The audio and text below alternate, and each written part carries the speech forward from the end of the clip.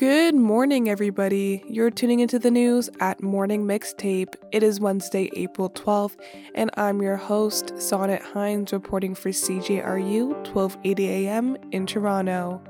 For our first story of the day, teachers are unsure if they should bring ChatGPT into schools.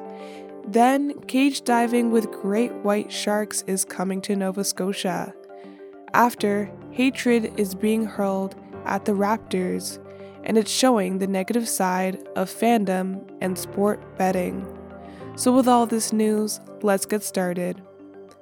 Teachers are stuck on whether or not to bring ChatGPT into schools. One math teacher said students should know when, where, and how to use the technologies. When Jamie Mitchell, a high school teacher, asked students about the platform, he was not shocked when most of them knew about the artificial intelligence tool. Most of the apprehension about students using ChatGPT to help with their assignments has been on the post-secondary level. The AI is accessible, able to provide people with human-like responses, according to CBC News. Mitchell did early research on the tool and shared his findings to colleagues. He believes there can be many doubts raised with educational tech tools. He sees that ChatGPT is interesting, but there are limitations to what it can do, which he told his students. He said if he found out a student used the AI, passing it as their own work, a conversation would have to take place. He would note when the AI can be used, reviewing the appropriate uses for the bot. Mindy Binham decided to investigate the AI after finding her granddaughter testing out the platform. Once it gets out into the world for these young children, once they realize the power of it, it's going to reduce their motivation to learn, she said. Where is the motivation to learn when you know a machine can do it for you, she continued. Bingham is worried that students who do not have foundational knowledge won't develop those skills due to the AI. She said the digital tools should provide additional support with assignments over having the full assignment be done for you.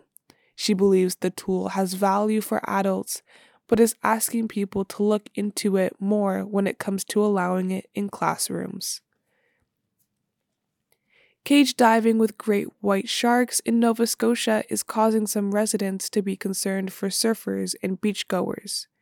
This comes after a new business that gives tourists the opportunity to dive with great white sharks has emerged. It mixes research and enjoying being up close to the sharks. Trips will run daily by Atlantic Shark Expedition in Brooklyn, Nova Scotia, from the beginning of August to the end of October. Participants will pay $395 to go on day trips, and they can decide to view sharks from the boat or from the cage. The person behind the business is Neil Hamberschlag, a marine biologist with 25 years' experience of studying sharks. Great white sharks are known for being in the water near Nova Scotia. To add on, while tourists do the trips, the company will conduct research on how these sharks are influenced by humans and climate change. Some people do not feel comfortable with the idea. Walter Flower shares his opinion on the matter. As a surfer for more than 30 years, and he owns his own surf shop. Having sharks associate food with human presence, you get the vibrations of the boat and the splashing around of people in the water. I don't think it's a good thing, he says. Flower's brother, Bill Flower, agrees with his points as a commercial fisherman with a background in marine biology. Hammerschlag said beachgoers and surfers should not be worried. There are very few surfers that are going to the 3 miles off of land. You won't find any surf break out there, he says. Hatred is now being thrown at the Raptors, showing the ugly side of sports betting. For the first year of sports betting, the province received $1.4 billion in total gaming revenue, according to CBC News. With sports betting being legalized in Ontario, 2 members from the Toronto Raptors basketball team are speaking out. Player Chris Boucher said social media can have an impact on professional athletes. Fred Van Fleet also jumped in on the issue of fan abuse. "You can't fathom dealing with this on a daily basis," he said. "You can't fathom I hope your mom dies DM every day." According to a survey by the Alcohol and Gaming Commission of Ontario, AGCO, around 85% of respondents gambled online in the past 3 months. A public policy expert named Bruce Kidd was shocked when he heard about Butcher's story. "I'm at a loss for words about how upsetting that is. It so demeans the value of sport. That sport is only for people to be making money out of bets." Basketball was the most popular sport to bet on. That was then followed by soccer, football, hockey, then baseball. Bruce Kidd said, "But surely we can eliminate the advertising for sports betting. Surely we can eliminate the message upon children and youth that sport is mostly about betting." That is all with top stories. Here's Krishika. Hello everyone, my name is Krishika Jethani and I'm going to be your segment host for today.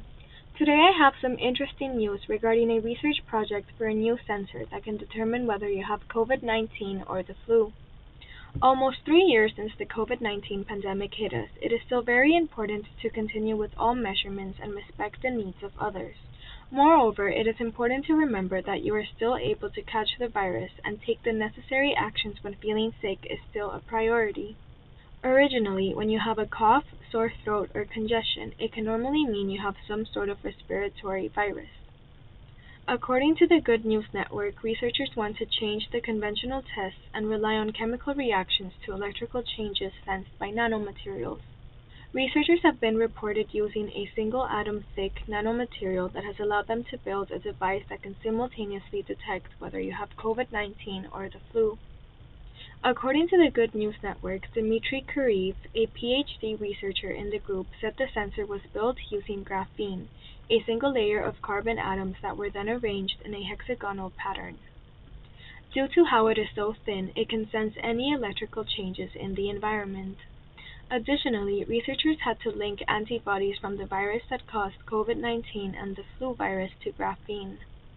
Furthermore, when an infected person is using the sensor, the antibodies will be able to make a change in the electrical current. They used proteins from these viruses that were delivered in fluid to create the sensor. According to the Good News Network, Deji Akinwande, a PhD from the University of Texas at Austin, presented the work at an American Chemical Society meeting and said the following. Akinwande said, "When both of these viruses are circulating together, as they did earlier this winter, it would be immensely useful to have a sensor that can simultaneously detect whether you have COVID, flu, none of the above, or both." Akinwande, in a press release, also explained how this sensor can detect small quantities of anything from bacteria or viruses in gas or in blood. They are also trying to develop this new device into testing for other infections. The sensor can return results within 10 seconds in comparison to conventional tests that take longer based on the one you are using. According to the Good News Network, Akinwande and his group of researchers are still working on the sensor to make sure it works effectively. There is still no timeline for when these sensors might become available to airports and healthcare providers. What do you think about this sensor? Do you think it'll be as accurate as conventional tests? For CJRU 1280 AM, I am Krishika Jethani. Let's send it back to the host. It is time to wrap up today's newscast. Thank you so much for tuning in and listening. I will be back next Wednesday with some more news at Morning Mixtape. But until then, tune in tomorrow. It's CJRU 1280 AM in Toronto. I'm Sonnet Hines. Thanks for listening.